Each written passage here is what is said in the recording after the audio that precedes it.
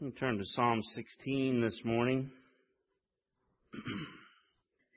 I can remember one time, probably in the lower elementary grades, I'm not sure how old I was. I just remember one time Dad took me with him hunting out in the fields and in the hills of West Virginia.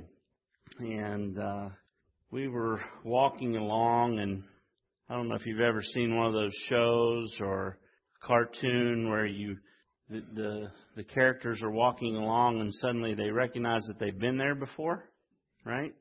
And so we're walking along and we're seeing the same trees in the same places as we're going along, and I said, Dad, I think we've been here before. And he goes, yeah, we have. And so then we walk on and we go on. Well, it was years later. I said, Dad, you remember that time we were in the forest and, you know, we walked around forever, it seemed like. He says, yeah. He said, I didn't tell you at the time, son, but we were lost. Now, we were both lost in the woods, but I was unconcerned because I was with my dad. And I trusted him that wherever we were, didn't matter if we were in the woods or in the fields or in the home, Dad was there. Everything was going to be okay. And it was his presence that was a comfort to me, regardless of my situation. And in Psalm 16, we find a very relatable psalm here. King David is very vague as to what has troubled him in verse 1. He just says, preserve me, O God, for in you I take refuge. Some troublesome time in life, and he's looking to God for safety, for comfort. Just like a child that seeks their parents' presence in uncertain times, so too we should seek the Lord's presence for refuge. Many of you, maybe you weren't like me and kind of wandered in the store when I was young in the grocery store, but you ever had one of those experiences where like suddenly you want your parents, maybe you seek some kind of shady character or whatever, and you're like, wait a minute, where's mom, right? And so then we didn't have cell phones back then, so we had to start walking down the aisles, and you got at the top of one aisle and you walked and you looked, right? And you're just going, trying to find your parents.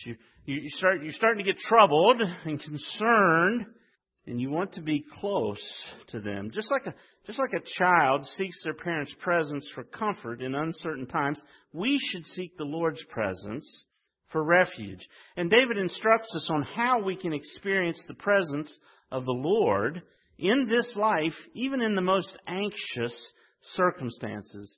I would say this morning, you can experience the Lord's presence in this life, even when life is tough.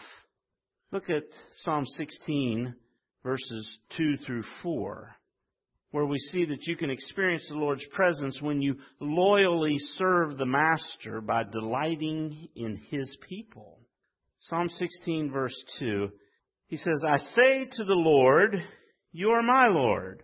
I have no good apart from you. Now, if you're not paying real close attention, you won't notice in the English translations we have a little difference there in the two words, Lord. The first word, Lord, I say to the Lord, is in all capital letters. And so that's the Hebrew word Yahweh. It's the covenant name of God. And so David is speaking to Yahweh. But then he says, you are my Lord. And you'll notice it's a capital L with a lowercase O-R-D. And that's the Hebrew word Adonai. It's master.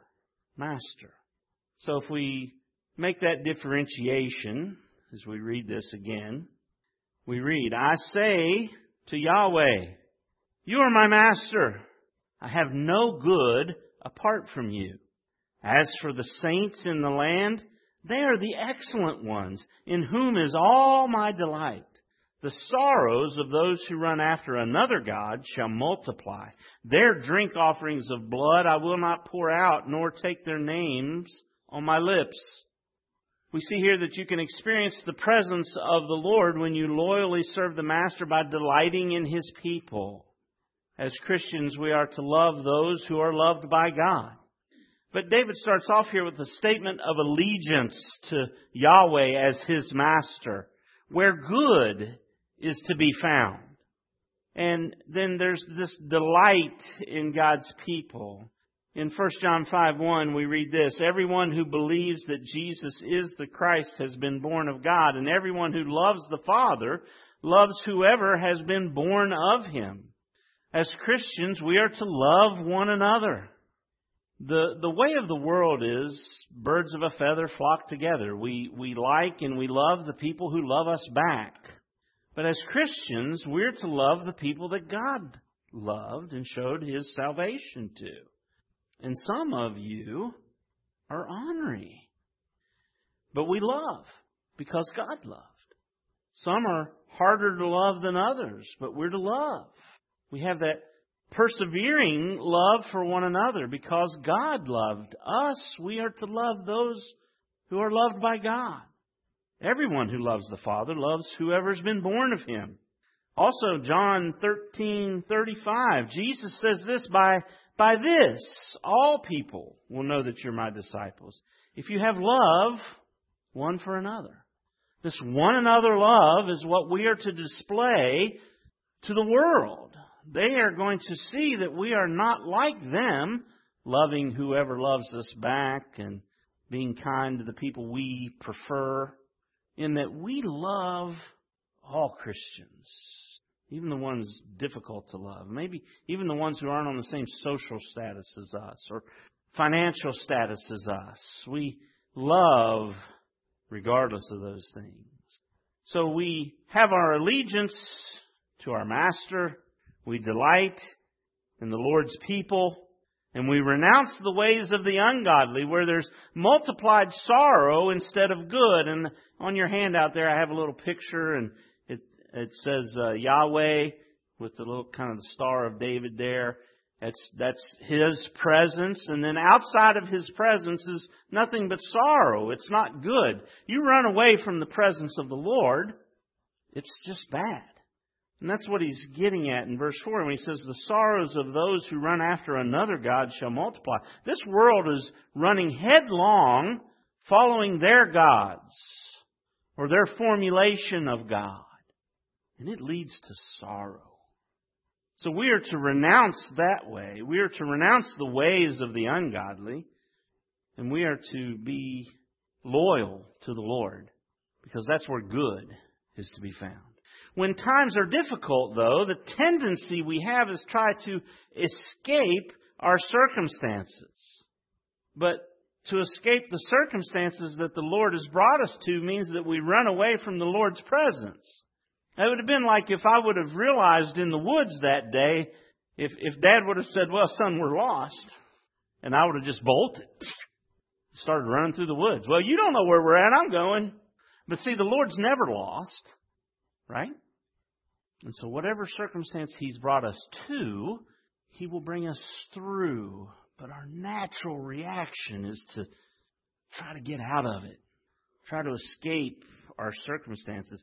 And when we do that, we are tempted to use the world's ways to get what we want instead of what the Lord wants. And we run away from the Lord's presence. And there's no good away from the Lord's presence. Only good is with the Lord. So what does verse 4 tell us is that away from the Lord's presence is only multiplied sorrows. It's why in Hebrews 10, in the book of Hebrews, it's written to people who are being persecuted and shunned by their former community. And they are tempted to go running back to Judaism. And he says in Hebrews 10:23, let us hold fast the confession of our hope without wavering. For He who promised is faithful. And let us consider how to stir one another to love and good works, not neglecting to meet together as the habit of some, but encouraging one another, and all the more as you see the day drawing near. Because in verse 3 he says, as for the saints of the land, they are the excellent ones, in whom is all my delight. delight in the ones whom the Lord has loved. In their presence, there's comfort. Because as we gather, the Lord gathers with us. The place to find good is with the Lord and His people. So loyally serve the Lord and delight in His people. You can experience the Lord's presence when you loyally serve the Master by delighting in His people, but also as you trust His provision for you. Look at Psalm 16, verses 5 and 6. It says here in verse 5, "The Lord is my chosen portion and my cup. You hold my lot. The lines have fallen for me in pleasant places. Indeed, I have a beautiful inheritance." You can experience the presence of the Lord when you trust His provision. The Lord here, the psalmist states, is my provision. He's my portion and my cup. He's making a statement like the Levitical priest did. And I've given you there a picture of the land of Israel. Now, I understand it's small. I'm not giving it to you so you can read it and study it. I just want you to see that what happened when they came into the land is they portioned it off, and then they cast lots to see which tribe would get which portion of land. Okay? And so that map, you'll see little dotted lines, and those are the different tribes, and they determined which tribe would go where by the lot that was cast. We see that in Numbers 33:54. It says, "You shall inherit the land by lot, according to your clans. To a large tribe you shall give a large inheritance. To a small tribe you'll give a small inheritance. Wherever the lot falls for anyone, that shall be his. According to the tribes of your fathers you shall inherit." And then so the inheritance comes by the lot. And he says there in verse 5, "You hold my lot." So where we're at in our life is held by the Lord. And so there's this trusting in where He's placed us. And He says, "The lines have fallen for me in pleasant places. Indeed, I have a beautiful inheritance." And He's saying here, the Lord is my inheritance. In verse 6, I have a beautiful inheritance. And that's like the Levitical priest. You see, the Levites didn't get any of those portions. They were the Lord's. Deuteronomy 18 verses 1 and 2 says, "The Levitical priest, all the tribe of Levi, shall have no portion or inheritance with Israel. They shall eat the Lord's food offerings as their inheritance. They shall have no inheritance among their brothers. The Lord is their inheritance, as He promised them." And so when David says, "He is my chosen portion and my cup," he's claiming that the Lord is his inheritance. And he calls the whole nation a kingdom of priests and a holy nation. Because David is making a claim. David's of which tribe? Anybody remember? Somebody said it. Say it louder. Judah. He's of the tribe of Judah, but he's kind of making a claim that's like the Levitical priest. But if we read there in Exodus 19, and I've given that to you on the back of your handout, Exodus 19 verses 3 through 6, it says, "While Moses went up to God, the Lord called to him out of the mountain, saying, 'Thus shall you say to those of the house of Jacob, and tell the people of Israel, you yourselves have seen what I did to the Egyptians, and how I bore you on eagle's wings and brought you to myself. Now therefore, if you will indeed obey my voice and keep my covenant,'" in other words, show loyalty to the Master, "'you shall be my treasured possession among all peoples, for all the earth is mine, and you shall be to me a kingdom of priests and a holy nation."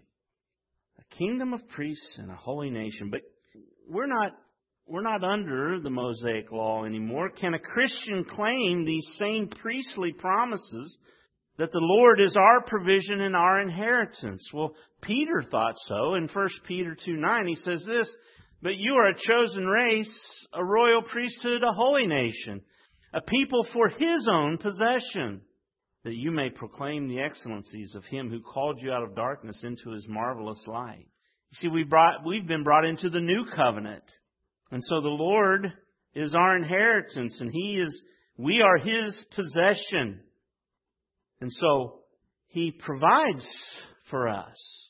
Matthew 6, verses 31 through 33. It says, "Therefore do not be anxious, saying, what shall we eat, or what shall we drink, or what shall we wear? For the Gentiles seek after all these things, and your heavenly Father knows that you need them all. But seek first, as the highest priority in your life, seek first the kingdom of God and His righteousness, and all these things will be added to you." If you follow after the Lord and serve Him with your life, He will provide your food and your clothing. He promised to. Seek His kingdom first.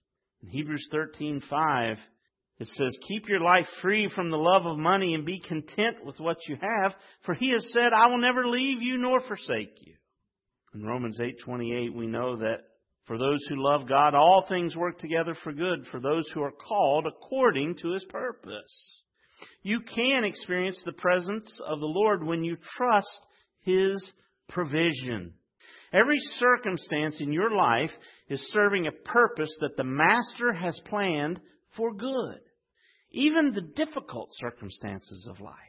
The Lord is our good Master and our inheritance. We can trust Him with our lives in any circumstance, even the difficult ones.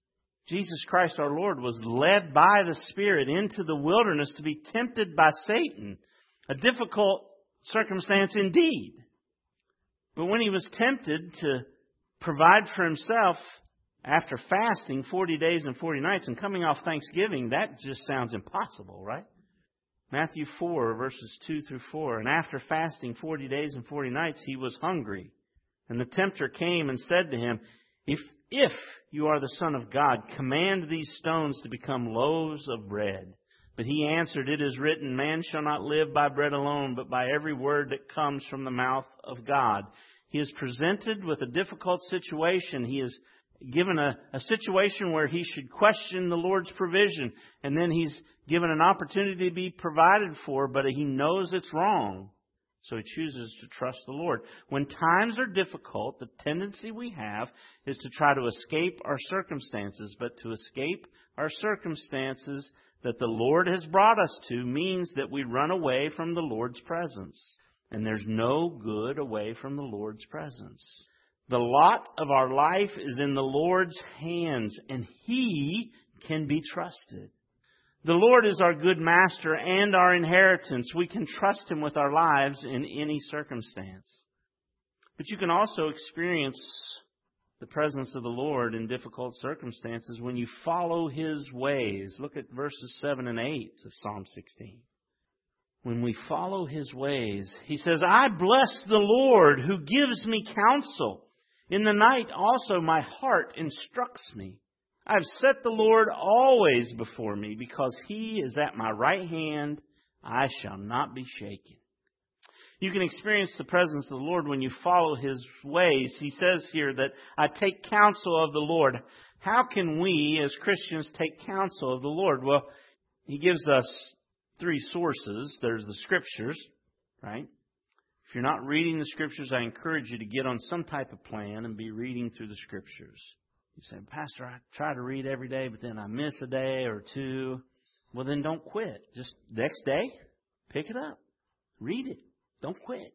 Don't quit. The Scriptures. It's where we find wisdom. But also, we find wisdom with the saints. We get counsel from one another.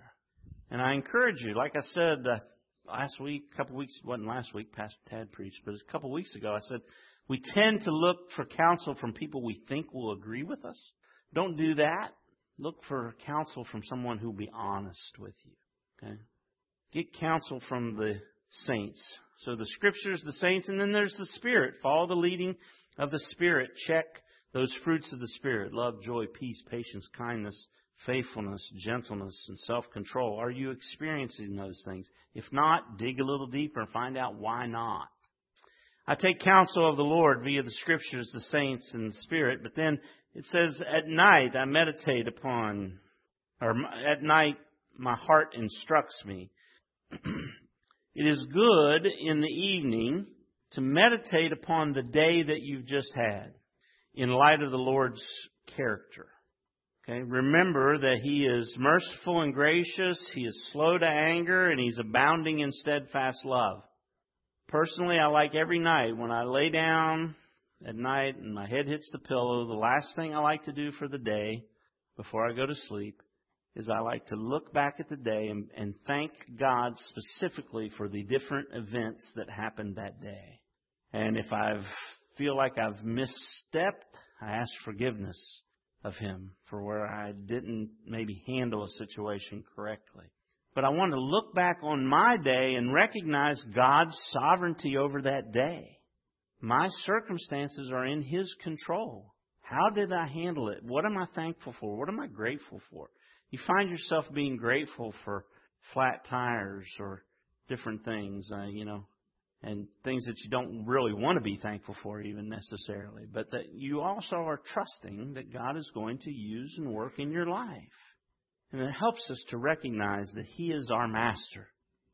And then He says, I have set the Lord always before me. Because He is at my right hand, I shall not be shaken. It's an interesting situation here. He says, I keep the Lord in my sights and I follow Him because in His presence I will not be shaken. We always want to, when we're following somebody in a car or whatever, we try to keep them in sight, right? We don't want to fall too far behind. That's the way it is here. He says, I want to keep the Lord in my sights. I want to follow Him. Follow the Spirit's leading, Paul talks about. Because when we're following where He wants us to be, and trusting Him in those circumstances. In His presence we shall not be shaken, because He is at my right hand. Now that's the place of power, is the right hand. When we follow the Lord, He'll be our strength. As we follow the Lord, His presence is with us. Now, let us consider then the Great Commission. It's what Jesus wants us to be doing. How are we doing on that? It says, and Jesus came and said to them, all authority in heaven and on earth has been given to me. Go therefore and make disciples of all nations, baptizing them in the name of the Father and of the Son and of the Holy Spirit, teaching them to observe all that I have commanded you. And behold, I am with you always to the end of the age. His presence is with us to the end of the age. He's placed His Spirit within us to lead us and guide us. But are we on mission? Are we making disciples by giving the gospel, by guarding the gospel, and by growing Christians? What part are you playing in that? Are you following the Lord? Following His ways? When times are difficult, the tendency we have is to try to escape our circumstances. But to escape our circumstances that the Lord has brought us to means that when we run away from the Lord's presence, there'll be no good. But when you follow the Lord's counsel, He'll be your strength. What He brings you to, He will bring you through. You see, it's the Lord's presence, not my circumstances, that determine my actions. So I act according to the counsel of the Spirit, the Scriptures, and the saints. It's the Lord's presence that determines my actions. Then look at verses 9 and 10, and we see a proper response to the Lord's presence. He's ran to the Lord for refuge in verse 1. And he's working through this, and he's delighting in the presence of the Lord's saints and following His ways. He's grateful for the situation that God has put him in. And his spirit begins to perk up here. He says, therefore my heart is glad, and my whole being rejoices. My flesh also dwells secure. For you will not abandon my soul to Sheol, the place of the dead, or let your Holy One see corruption. Here's a proper response to the Lord's presence even in difficult situations. Gladness, joy, and security. Why? Because there is a resurrection to the Lord's presence. But notice verse 10 again. You'll not abandon my soul to Sheol, or let your Holy One see corruption. That may sound familiar to you. This is a messianic psalm that predicts the Lord Jesus Christ's resurrection. Both Peter and Paul quote this verse in defense of the resurrection of the Messiah. You see, David's body was buried and it decayed. but not the Messiah. He was in a borrowed tomb. He didn't need it for very long. Just as David's life somewhat reflected this psalm, Jesus' life perfectly reflected this psalm.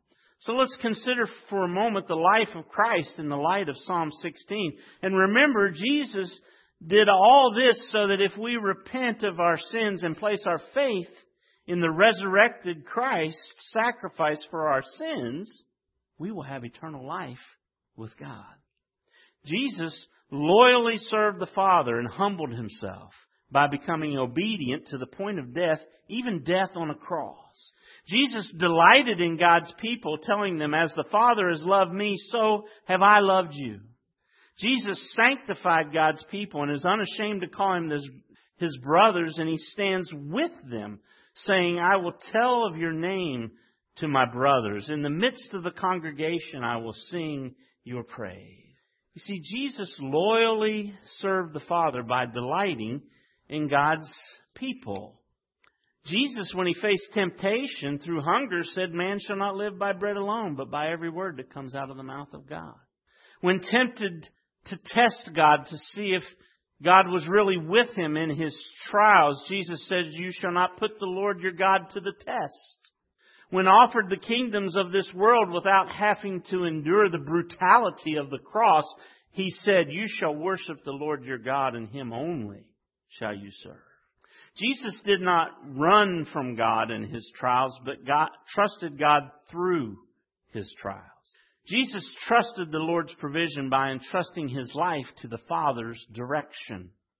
When facing the thought of His imminent trial and crucifixion, when His soul was very sorrowful, even to death, Jesus prayed in the Garden of Gethsemane, "My Father, if it be possible, let this cup pass from me.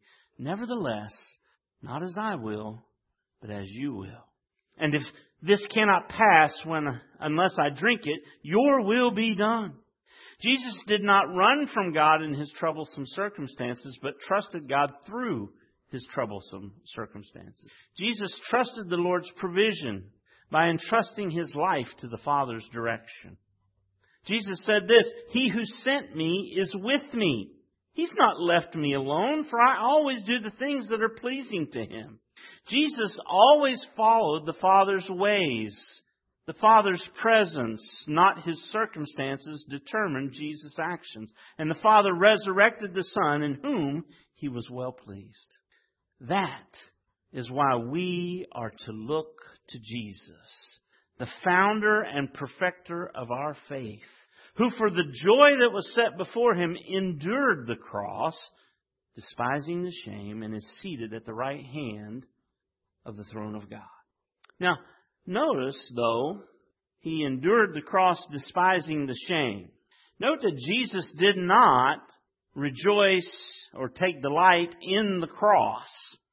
He endured it. He despised it. But He delighted in the Father as He went through His crucifixion.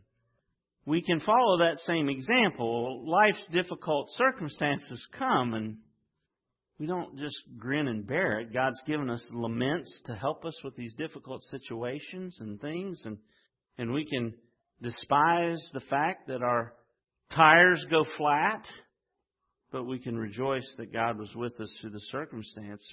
We can have that bad diagnosis from the doctor. We can find out that we have cancer, but we don't delight in cancer. We can endure it. We can despise it. But you can rejoice in the presence of the Lord as you delight in His people, walk in His ways, and delight in the fact that He walks with you through your cancer, through your difficulties, whatever they may be, whether it's a job loss, family difficulties, whatever the case.